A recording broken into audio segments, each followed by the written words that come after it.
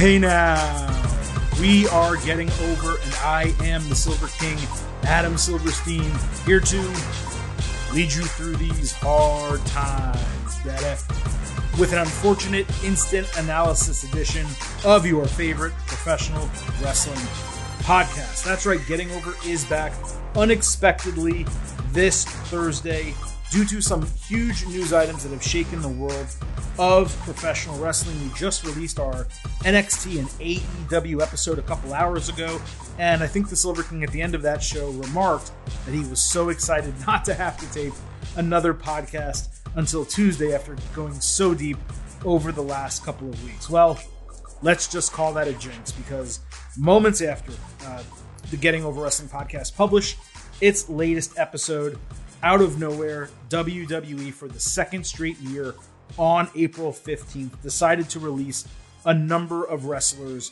from its roster. Not only that, AEW a couple hours later popped the biggest rating in the history of the program. So between WWE's releases, AEW's big rating, the Silver King said, you know what?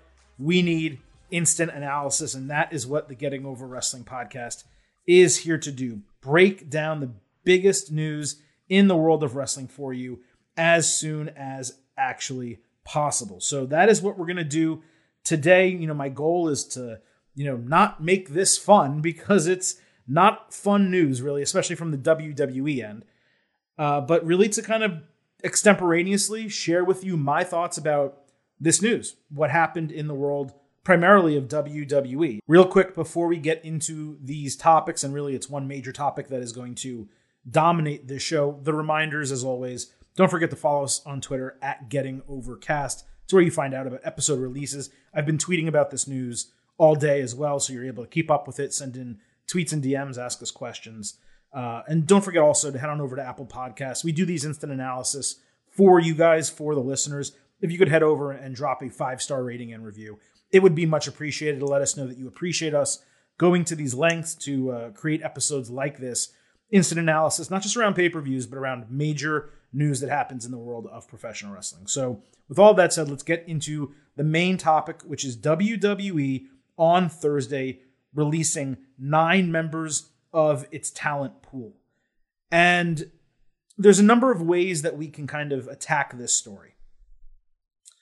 Before I get into the person-by-person releases, and before I get into the reasoning for them, which has not officially been stated or anything like that, I do think it's first important to put WWE in the context of other businesses, right?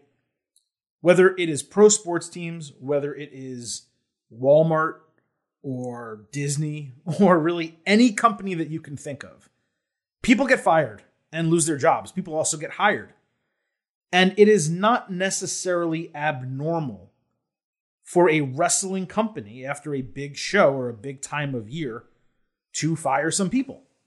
Now, there are a ton of reasons why these releases don't make sense. In particular, certain people being released don't make sense. And we can get into some of those individually. But when you look at the list, which we'll go through, the bottom half of the list, it's really not ultimately that surprising that these people were released by WWE. Now, that doesn't make it good, and it doesn't make it fair, because life is not fair, and people lose their jobs. I am someone who, luckily, I've never been fired from a job before, but I did resign from one position, and I did have another job that they downsized the company on me. And I got, I didn't get 90 days. I actually got 4 months. But I got some money to kind of say, hey, we're going to pay out your salary for 4 months and go find yourself another job. So these things happen. And the company I was working for was nowhere near as big as WWE. And I certainly wasn't making the money that some of these wrestlers make. So while the first blush reaction is always, well, F WWE, they don't need to save any money. So why'd they fire these people? Well, it's not always about just the budget and the bottom line. In this case, it may be because, according to one report, WWE is saying that budget cuts are part of this, right? But there is also the thing that you need to remember, that WWE is constantly signing new talent. NXT, the Performance Center, they are building a significant talent roster. And if they see people that are on the main roster, and I'm not talking about the entirety of the people released here, but if they see people on the main roster under their employ who they just know they're not going to use or they don't have plans for in the future, or maybe they request their releases and WWE's denied them in the past, but then they decide to grant them, it's really tough to kind of blame a company from a company standpoint, not talking as fans, just talking about business right now, from deciding to release employees. These are things that happen. Now, there was no excuse for WWE to release anyone at the start of the pandemic. It was absolutely ridiculous. They were firing people in the middle of a pandemic when jobs were uncertain, when a lot of wrestling companies were not operating. And even if they were paying 90-day non-compete clauses to many of them, some of the people they fired, they had just re-signed to new contracts. That applies to one of the people that WWE fired this time around as well. But that was exceptionally evil. And, that deserves scorn. That deserved legitimate anger. Here, we're at the tail end of the pandemic. Things are somewhat getting back to normal. And this, to me, was more of a normal corporate move. Whereas that was, let's save some face for our stockholders and say, hey, considering we have an uncertain year coming up and we don't know that we're going to be touring and traveling and bringing in money that way, let's just cut a bunch of people, and that way you think that we're doing whatever we can to save money. So last year's cuts, for me personally, breaking it down from this type of perspective, were far more offensive and far more deserving of scorn, like legitimate scorn for how dare you fire people given this situation, than these do. These affect me more personally, where I'm like, how could you not utilize some of these people? And how could you have them under your employ and fail to use them properly and to enhance your own product?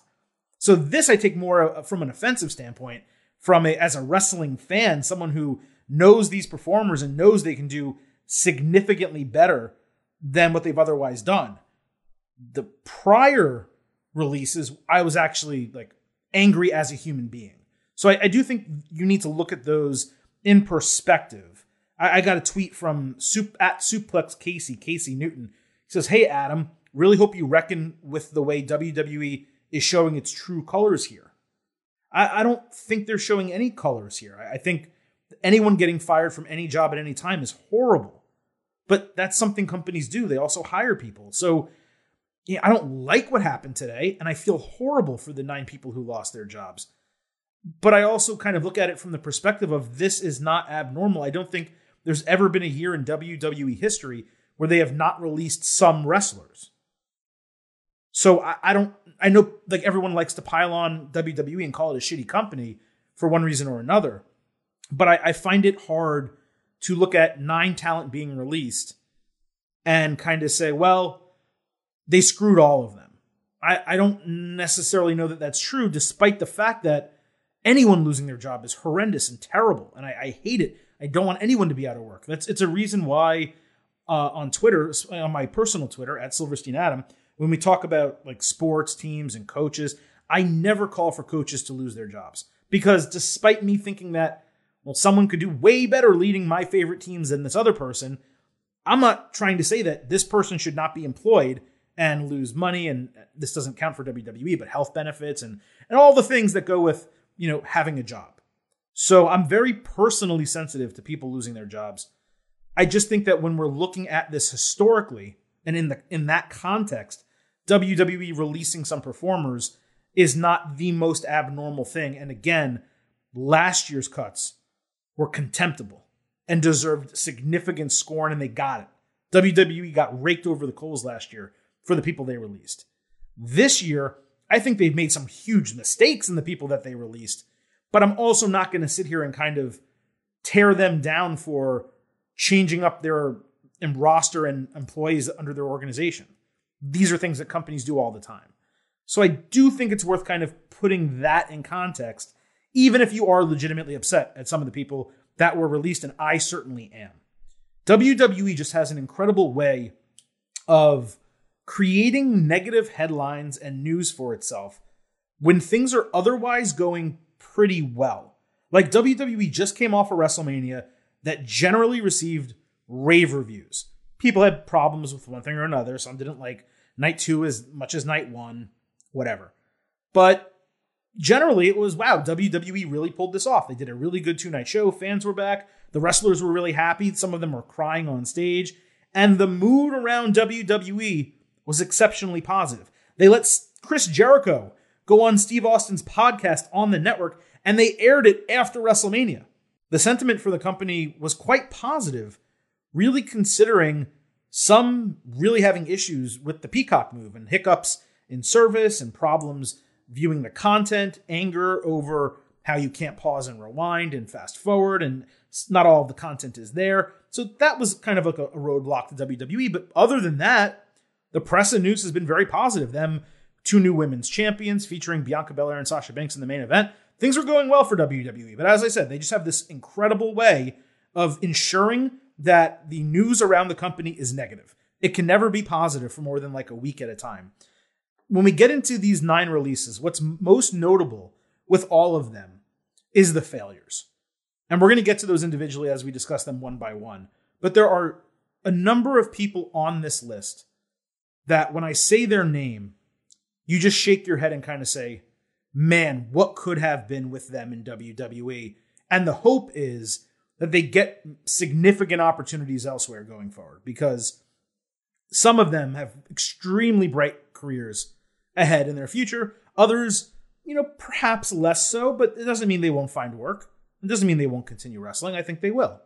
So with that, let's break down the 9 releases. We'll go, one by one and kind of talk about them individually. The biggest name, without a doubt, obviously, and the biggest surprise is Samoa Joe, who last made his appearance in WWE at WrestleMania 37 on the commentary table. Now, Samoa Joe, any listeners of this podcast know, he is one of my all-time favorites, especially in WWE, since his run with NXT began. He had a great run in NXT as the champion, came over to WWE, and was really red hot. As a wrestler, Samoa Joe was fantastic.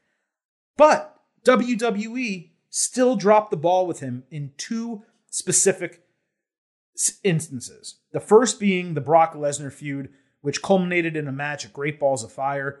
My former co-host on the old wrestling podcast I was on, Nick Costos, tweeted this, and I completely agree with him.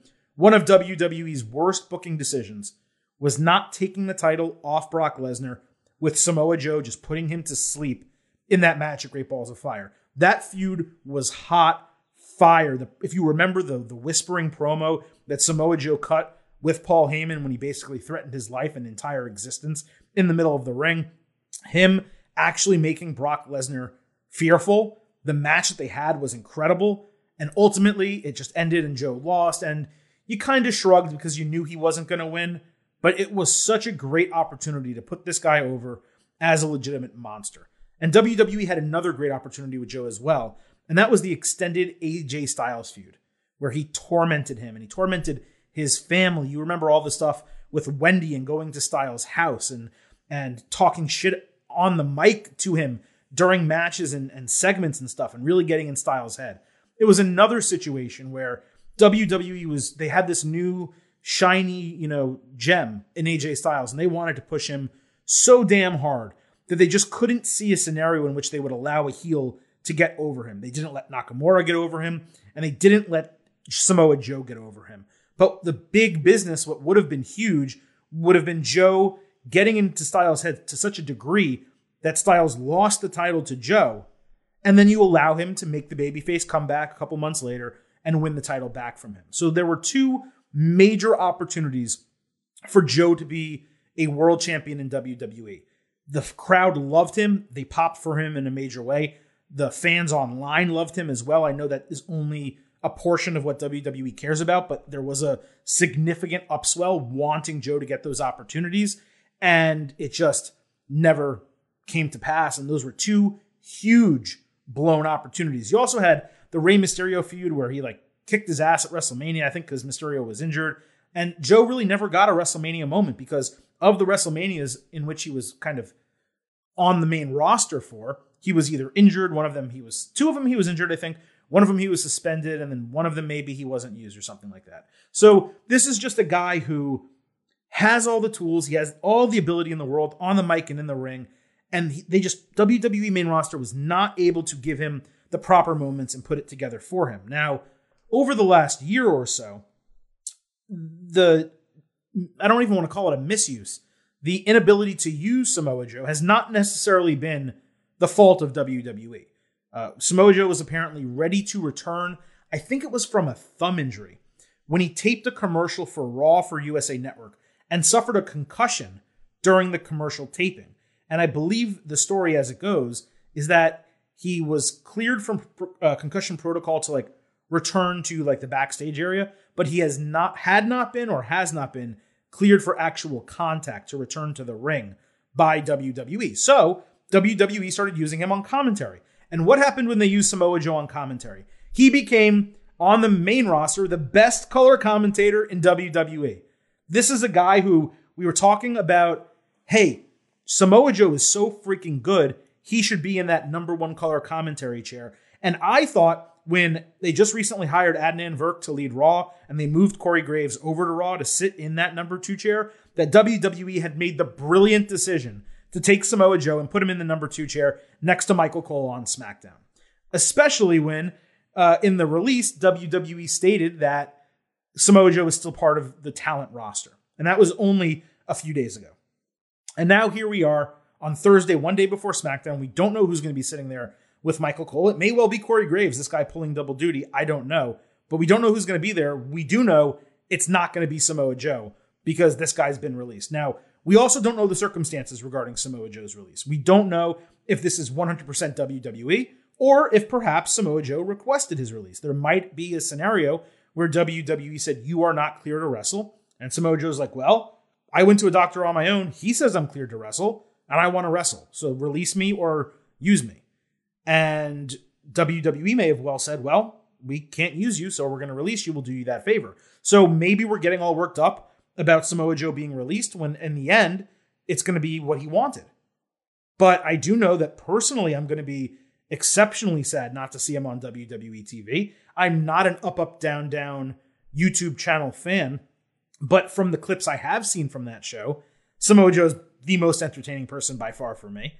And there is no doubt that he's the biggest free agent of this entire group. I mean, it's not even a question. So do I think that Samoa Joe is going to head directly over to AEW and be a star for them? If he's cleared, you bet your ass I do. And if he's not cleared and he just wants to go do commentary somewhere else, and maybe WWE did release him without him requesting it, then he's going to be incredible on commentary, whether it's in AEW or Impact or wherever he signs and wherever they decide to use him. Samoa Joe is going to be an absolute star because he is a star. He always has been a star. He's an incredible wrestler and he's great on the mic. So Samoa Joe hurts me deep down inside to see this happen.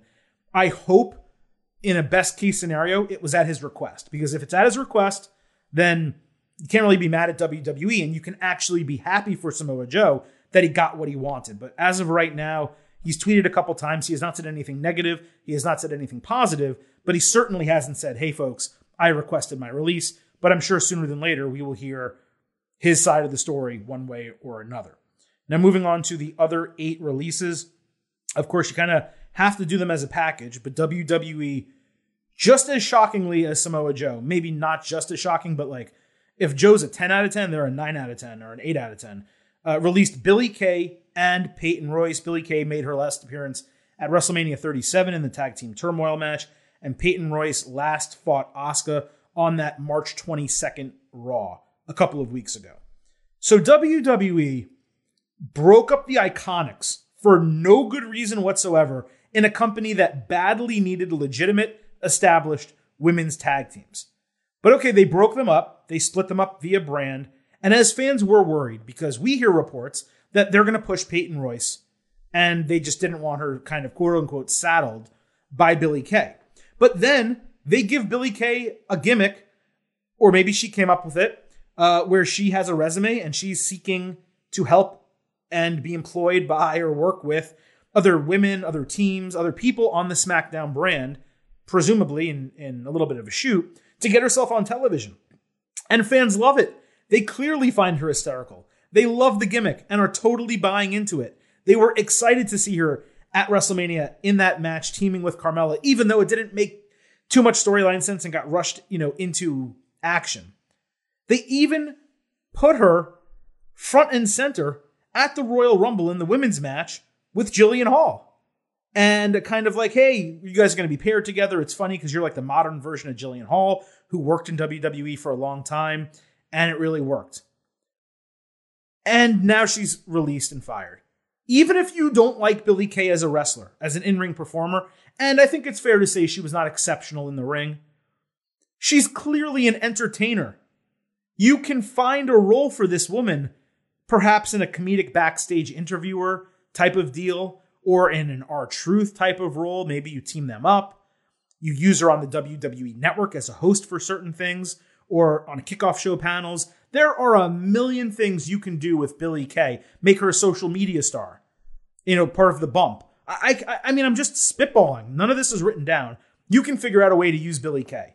The fact that they couldn't, it's an absolute shame. And then you have Peyton Royce, who is better than she gets credit for being, is probably the best way I can put it. Ahead of that Asuka match, she cut a promo on Raw Talk. And, it wasn't incredible, but it was an exceptionally strong promo saying, hey, look, am I going to get opportunities here or what? Like, what are we doing? Shit or get off the pot with me. And WWE 2 weeks later put her in a match with Asuka. Now, look, we're trying to be fair and honest, right? Was that match incredible? No, it wasn't incredible. Did Asuka largely carry that match? Yes. But Peyton Royce was perfectly good in it. Like, she did her job and was a great counterpart for Asuka and is a totally capable wrestler. So again, even if you don't think that Peyton Royce is going to be a women's world champion for you in WWE, you badly need women's tag team wrestling. You just created a second women's tag team title to give NXT one completely separate from the main roster. And rather than take these two and say, you know what, it's not really working with them separate, we don't like it, let's just bring them back as the Iconics again. Fans are going to love that. Screw the storytelling. We'll make it work. One of them gets traded and whatever happens. Instead of doing that, they just release both of them. There are other people, and I don't call for anyone to lose their jobs, and I'm not going to name individuals. There's other people on the roster who they could have released and kept the Iconics who can still do business for WWE. I'm looking at it from the standpoint of what is good, what is best for business in WWE. And I don't see any way that releasing the Iconics is best for business in WWE. Splitting them up was bad for business. Releasing them doesn't work either. So it's just truly a shame. We'll move on to Chelsea Green, who last made an appearance on a November 13th SmackDown in which she fractured, I forgot if it was her hand or her wrist, but I think it was her wrist. The Chelsea Green situation is so interesting because she stalled getting on TV on NXT. And then once she did, with the Robert Stone brand, it was really working. And you're like, okay, WWE has one of its up-and-coming women now in Chelsea Green, and we've been waiting for her, but this is going well. And then Charlotte goes over to NXT, and they team together. And you're like, damn, Chelsea Green and Charlotte, like, that worked pretty well, and Chelsea got a nice rub from Charlotte in that match. They tell a storyline where Chelsea ditches Robert Stone, and it's basically going to the main roster, presumably because she proved to WWE in that match with Charlotte that she can go and she's ready to be on the main roster. So they bring her to the main roster. She immediately gets injured. That sucks. That is not WWE's fault. That is not Chelsea's fault. Then they finally figure out a way to get her back right before, I guess, Survivor Series. They're trying to work her in, and they give her this match, and she's looking pretty decent in the match. And like midway through the match, injures herself again. Not WWE's fault, not Chelsea Green's fault. But what we've come to understand is a couple months ago, WWE just re-signed her to a new deal. So yes, this is not the same as, last year's cuts where there were multiple people that they re-signed, including the Canellises, including the Good Brothers. But she is the one. Chelsea Green is the one that they just recently re-signed. And now they've released her. This despite Chelsea Green, by all accounts, being the total package, being someone who 100% can work in WWE. Now, did they fire her because they have injury concerns? And even though she's cleared now, it's, 2 strikes. And it's like, well, how many times are we going to keep trying to debut you only for you to not actually work on the main roster or not actually be able to wrestle. Maybe that had something to do with it. Maybe it had something to do with her husband, Zack Ryder, having been previously fired. Maybe she said, hey, look, if you're not going to use me, let me go. Give me another opportunity elsewhere. I don't know the details of the Chelsea Green situation. I don't know the details of any of these situations. But when you look at these 4 people in particular, Samoa Joe, Billie Kay, Peyton Royce, and Chelsea Green, it boggles the mind that WWE decided they were worthy of being released and could not figure out what to do with them when they were healthy. Again, I say that as a exception because of Samoa Joe and because of Chelsea Green. Her quote-unquote failures on the main roster are not her fault, and they're not WWE's fault. You cannot blame WWE for someone getting injured twice and being unavailable. It doesn't mean it would have worked if she was healthy. It doesn't mean she would have gotten pushed if she was healthy. But they didn't have an opportunity to do so. What you can blame them for is when they finally had an opportunity to do so, because it seems like she's recently been cleared, they just decided to fire her. Now you have Mickie James, who was just on WWE TV last week during the pre-show NXT TakeOver Stand and Deliver. Now, maybe this is a scenario where they tried to use her for this, didn't like her for it, and said, okay, that's the last straw, we're going to fire her. I will say that Mickie James tweeted something very classy to WWE and Vince, saying, hey, look, sometimes we see ourselves different than the company sees us, and it didn't work out, but I appreciate my time. That's very nice of her. But Mickie James is a legend. And WWE, they used her on this pre-show. I thought she did a really good job. She called a couple matches. She was providing a little bit of commentary before the show began. I thought it was good, but okay, WWE didn't. But again, we're talking about the Iconics, right? WWE is struggling for women's tag teams. You had the Iconics, you got rid of them. Chelsea Green was trying to develop a storyline on social media to team with Mickie James. And talk about a rub. Allowing Chelsea Green and Mickie James to form a tag team with James as the veteran, kind of teaching Chelsea and helping her, in WWE live as she's actually in matches on the main roster, meaning helping her both behind the scenes and in front of the scenes. That's an incredible pairing. They definitely could have gotten something going there. Those are 2 solid teams, women's tag teams that WWE could have had. Instead, they split one up and then fired it, and they fired the 2 individual pieces of one that never even got an opportunity to form. So those are really the releases, those 5 that anger me from the standpoint of WWE wasted, quote unquote, these people. And again, you can even say with Chelsea, it's not WWE's fault. And even with Samoa Joe, you can point to, if they can't clear him, then they can't clear him. You can't really blame them for that. But that doesn't change the fact that they had the opportunity with Brock Lesnar, they had the opportunity with AJ Styles, and they didn't put him over in either of those situations. Now, the other 4 releases, I am not saying that, screw them, who cares? I'm not saying that. I'm also not saying that they didn't have any potential whatsoever or don't have potential elsewhere. What I am saying about these 4 is, I get it. I understand. One of them is Tucker, who last appeared on the SmackDown before WrestleMania. And before that, I think may have been backstage at Raw one time, but hadn't had a real match on Raw in months. Tucker, look, it did not take a rocket scientist. The second they split Heavy Machinery, and we even talked about it before splitting Heavy Machinery was even a thought in our heads, it was exceptionally clear that Otis had a future in WWE and Tucker did not. They just were not going to find a way to utilize Tucker. And here we go, and he's fired. So this is not a situation where I necessarily think he was misused.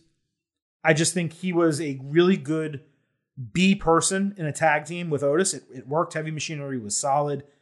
I didn't think that gimmick had a lot of legs. And I don't know that he as an individual singles wrestler had a lot of legs in WWE.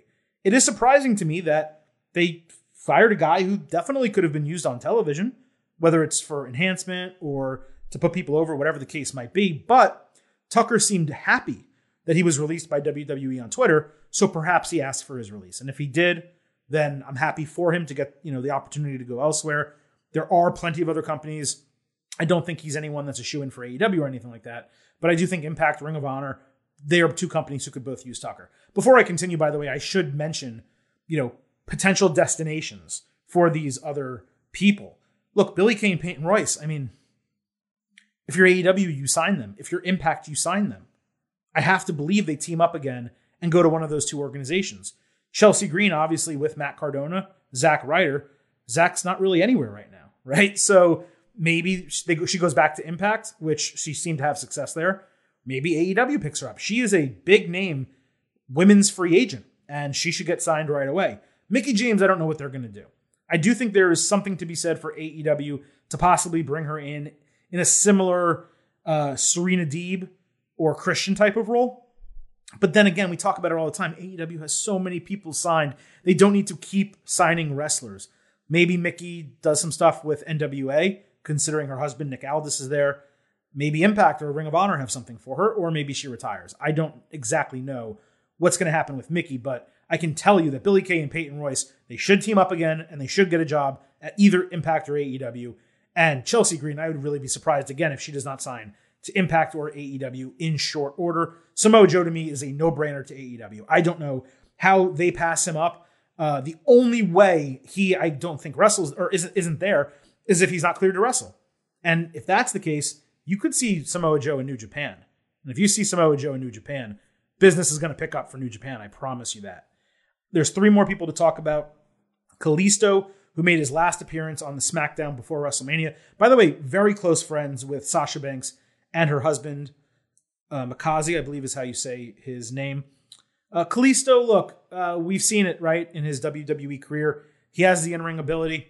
He reminded some, because of his diminutive size, of Rey Mysterio. The guy's won titles before, but he has zero promo game. And I think as part of Lucha House Party, the 3 of them worked. But you know what? Lince Dorado and Gran Metalik, they've been better without Kalisto. And it kept seeming like Kalisto was going to re-debut on SmackDown. They showed him backstage a couple times. And you're like, oh, okay, they're going to start using him. And it just never happened. So I can't say I'm surprised that they released Kalisto. I do think there's plenty of opportunities for him. Probably more of a Ring of Honor or Impact guy. Wesley Blake made his last appearance on SmackDown in December 2020 alongside Steve Cutler when they were the Knights of the Lone Wolf, I think is what they called it. I think that lasted 2, maybe 3 weeks. Steve Cutler was recently released on his own separately. And so releasing Wesley Blake is not really a surprise, I have to say. Both of them, I did think were marginal. And again, no offense meant or intended, but I get it. Like, I understand releasing Wesley Blake. Somehow, Jackson Riker, who has an exceptionally questionable pattern of beliefs that he has been vocal about on social media, somehow he's still employed and working with Elias on Raw. I don't know if it's just because he's a body guy and he looks really big and strong, or some other reason that I'm not aware of, but you would have thought he would be in this group, and he's not. So that is certainly interesting. And then the least surprising release by far, only because we thought it was going to happen last year, and it never did, is Bo Dallas. And Bo Dallas has not been on WWE TV since 2019 Crown Jewel. They have not figured out something to do with this guy. Now, I don't know the circumstances behind it. I don't think anyone knows the circumstances behind Bo Dallas remaining in WWE, not being released, and not being used. But for some reason, it was okay for them to release him now, and it wasn't okay for them to release him previously. And I don't know if that's because he was on the last year of his deal, or because he requested it, or because Bray Wyatt was kind of like, what are you guys doing? Shit, or get off the pot, or I'm gonna be unhappy and not resign. Who the hell knows what happened here? But, you know, Bo had an interesting career. He was an NXT champion, really before NXT took off in a major way. And he came to the main roster, and it just never really worked. I am shocked that throughout this entire Fiend storyline, they did not bring up Bo Dallas to work with Bray Wyatt, whether it was as a tag team, as a part of the Firefly Funhouse. It just seemed like a perfect scenario for them to actually get him involved in something, and you have to believe his brother would want to work with him. So it was just shocking to me that we never actually saw Bo Dallas somehow involved with Firefly Funhouse or The Fiend or anything like that.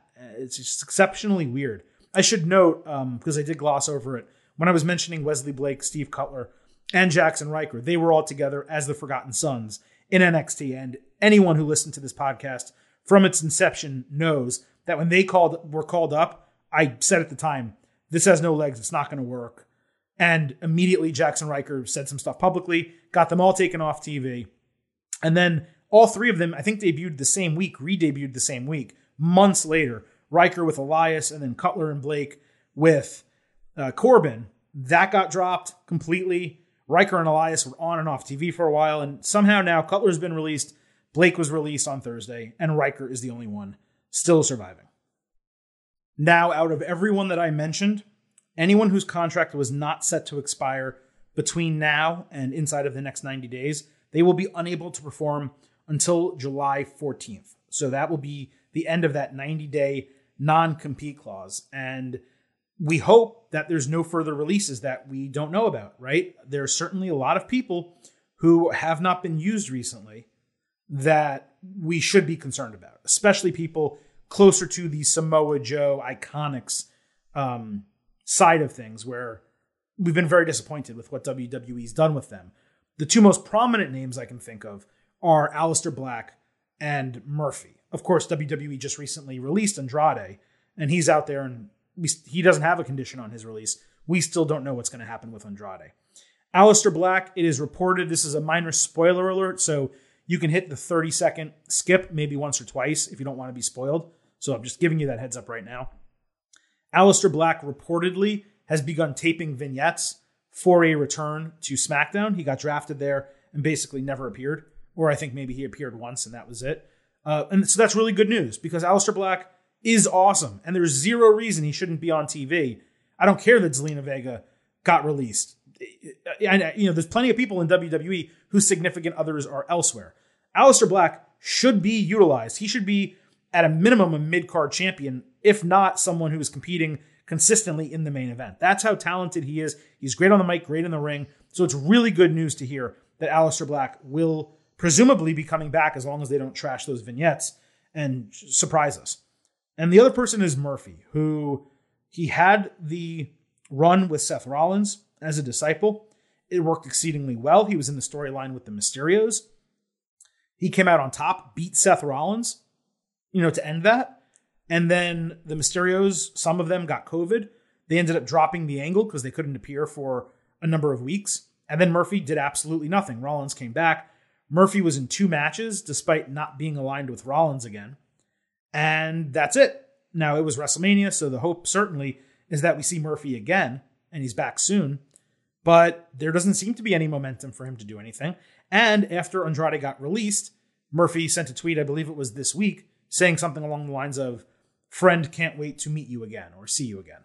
So the presumption is that Murphy may be looking for a way out, or maybe assuming he will be on the way out if WWE doesn't start doing more stuff with him.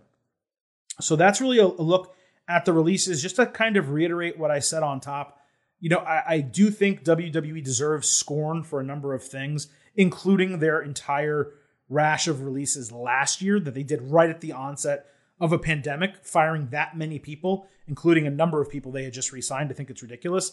These, I'm going to criticize them, but my criticism comes from their inability to use some of the people who they fired, not so much for the general act of firing people, even though I find that upsetting on behalf of the 9 individuals who no longer have jobs.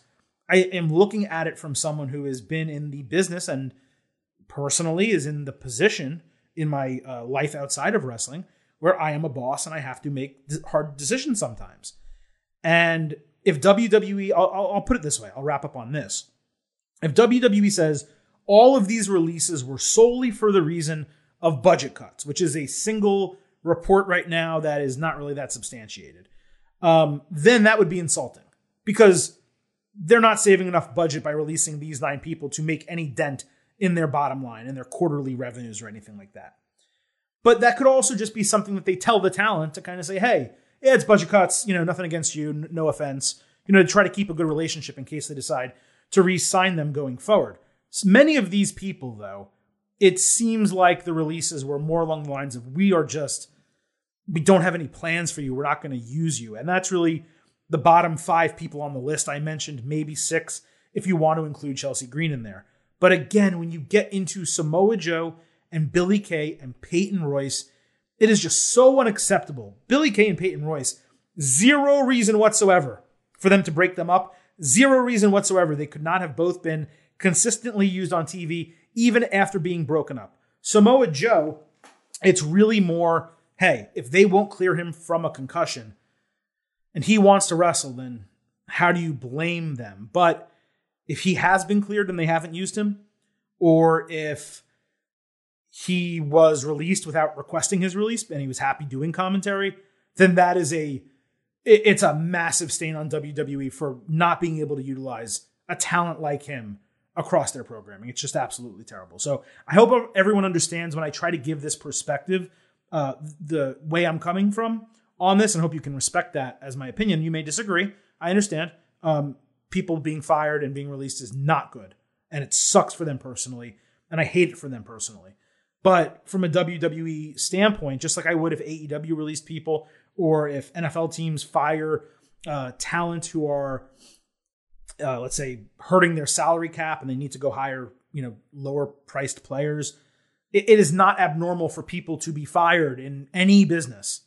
So in that way, I'm not going to say that this makes them contemptible as a company. What I hate is that they're not smart enough creatively to be able to utilize some of these pieces of talent. And you really wonder, coming on the back of this, if WWE had seen AEW's massive rating that was released on Thursday, if they would have made all of these releases, particularly Samoa Joe, out of the entire group, in the first nightly, regularly unimposed, meaning not a one-off due to a scheduling conflict between the networks, in the first unopposed show of AEW Dynamite on Wednesday, AEW did 1.2 million viewers with a 0.44 demo in the 18 to 49. Those are absolutely massive numbers and far beyond even probably Tony Khan's wildest expectations. You could say, okay, maybe there was some interest from WWE fans due to them being unopposed for the first time. Maybe they only watched NXT, so they decided to check in and check it out. Maybe some older audience wanted to come watch because they were heavily promoting Mike Tyson for 2 weeks. But you're talking about like a 400 to 500,000 viewer climb from normal. And with a 1.2 million number this week, you have to assume that AEW can regularly be in the 900,000 to 1 million range if it drops at all from 1.2 million. It may not drop at all next week. And if they start coming anywhere close to this 1.2 million number regularly, they're basically pulling about 2/3 of the Raw audience overall. Raw, a program that's been on the air for 30 years. AEW, a program that's been on the air for 2. And like 3/4 of the demo as well, which is incredible. And really, that should worry WWE in a significant way. Because if AEW starts pulling in 1.2 million, or even consistently over 1 million, every week over 1 million, no doubt about it, then that deal they signed with TNT, that may get renegotiated. They may get a lot of money. That second show may air way sooner than they think. And those pay-per-views that may be a barrier to entry for some people to AEW, the fact that you have to spend $50 every 4 months for one of their pay-per-views, maybe they start putting those on HBO Max. And maybe they're not $50 anymore. And maybe people start buying into AEW. So, man, this is it was a stunning number for AEW. Really bad news for WWE on the back end of all of these releases and negative headlines. But when you look at this, you have to remember, as great as this is for AEW, and WWE may have had zero choice moving NXT to Tuesdays due to the NHL package that is expected to be extended for USA Network. But it feels like WWE has taken its foot off the competition gas by releasing Samoa Joe, having Chris Jericho on the WWE Network immediately after WrestleMania. And you kind of need to question that. Like, the WWE kind of get, over a year, to kind of 2 years into this and kind of say, AEW, you know what? They're actually not that big of a threat after all. We don't need to worry about it. And just do all of this and basically in the same day, in the same week. And now here comes AEW seeing an open door and an unforced error from WWE just steaming ahead. I mean, that is some bad business decision making if that is how it all transpired. And again, we don't know these things. We're only kind of guessing at this point. But man, in one day, really bad, negative headlines for WWE, bad news for the superstars who got released, and really damn good news for AEW. So a lot of stuff to put in perspective, a lot of stuff to think about as we close out the week and move into next week. Now, even though we did this instant analysis news podcast for the WWE releases, and again, I hope there are no more. I hope that 9 is that final number from WWE. But even though we're doing this podcast, it does not change our schedule one iota. So our Thursday podcast for NXT and AEW, it's in the books. Listen to it on the archive if you have not already. We'll be back Tuesday talking all things WWE from SmackDown and Raw. We'll probably get Chris Fanini's thoughts on the releases as well. And then we will be back once again next Thursday talking all things NXT and AEW. So hey, instant analysis, you only get it here on the Getting Over Wrestling podcast. That is how we do these things. Do us a favor as a thank you. Head on over to Twitter. Give us a follow at Getting Overcast. Join us on Apple Podcasts, even if you don't use Apple Podcasts to listen to the show. Find the show. Leave a 5-star rating and review to let people know how much you love the Getting Over Wrestling podcast and our instant analysis episodes. So that's it. The Silver King was tired a few hours ago when we did the NXT and AEW show. I'm definitely tired now. So I'm going to leave you with 3 final words. Bye for now.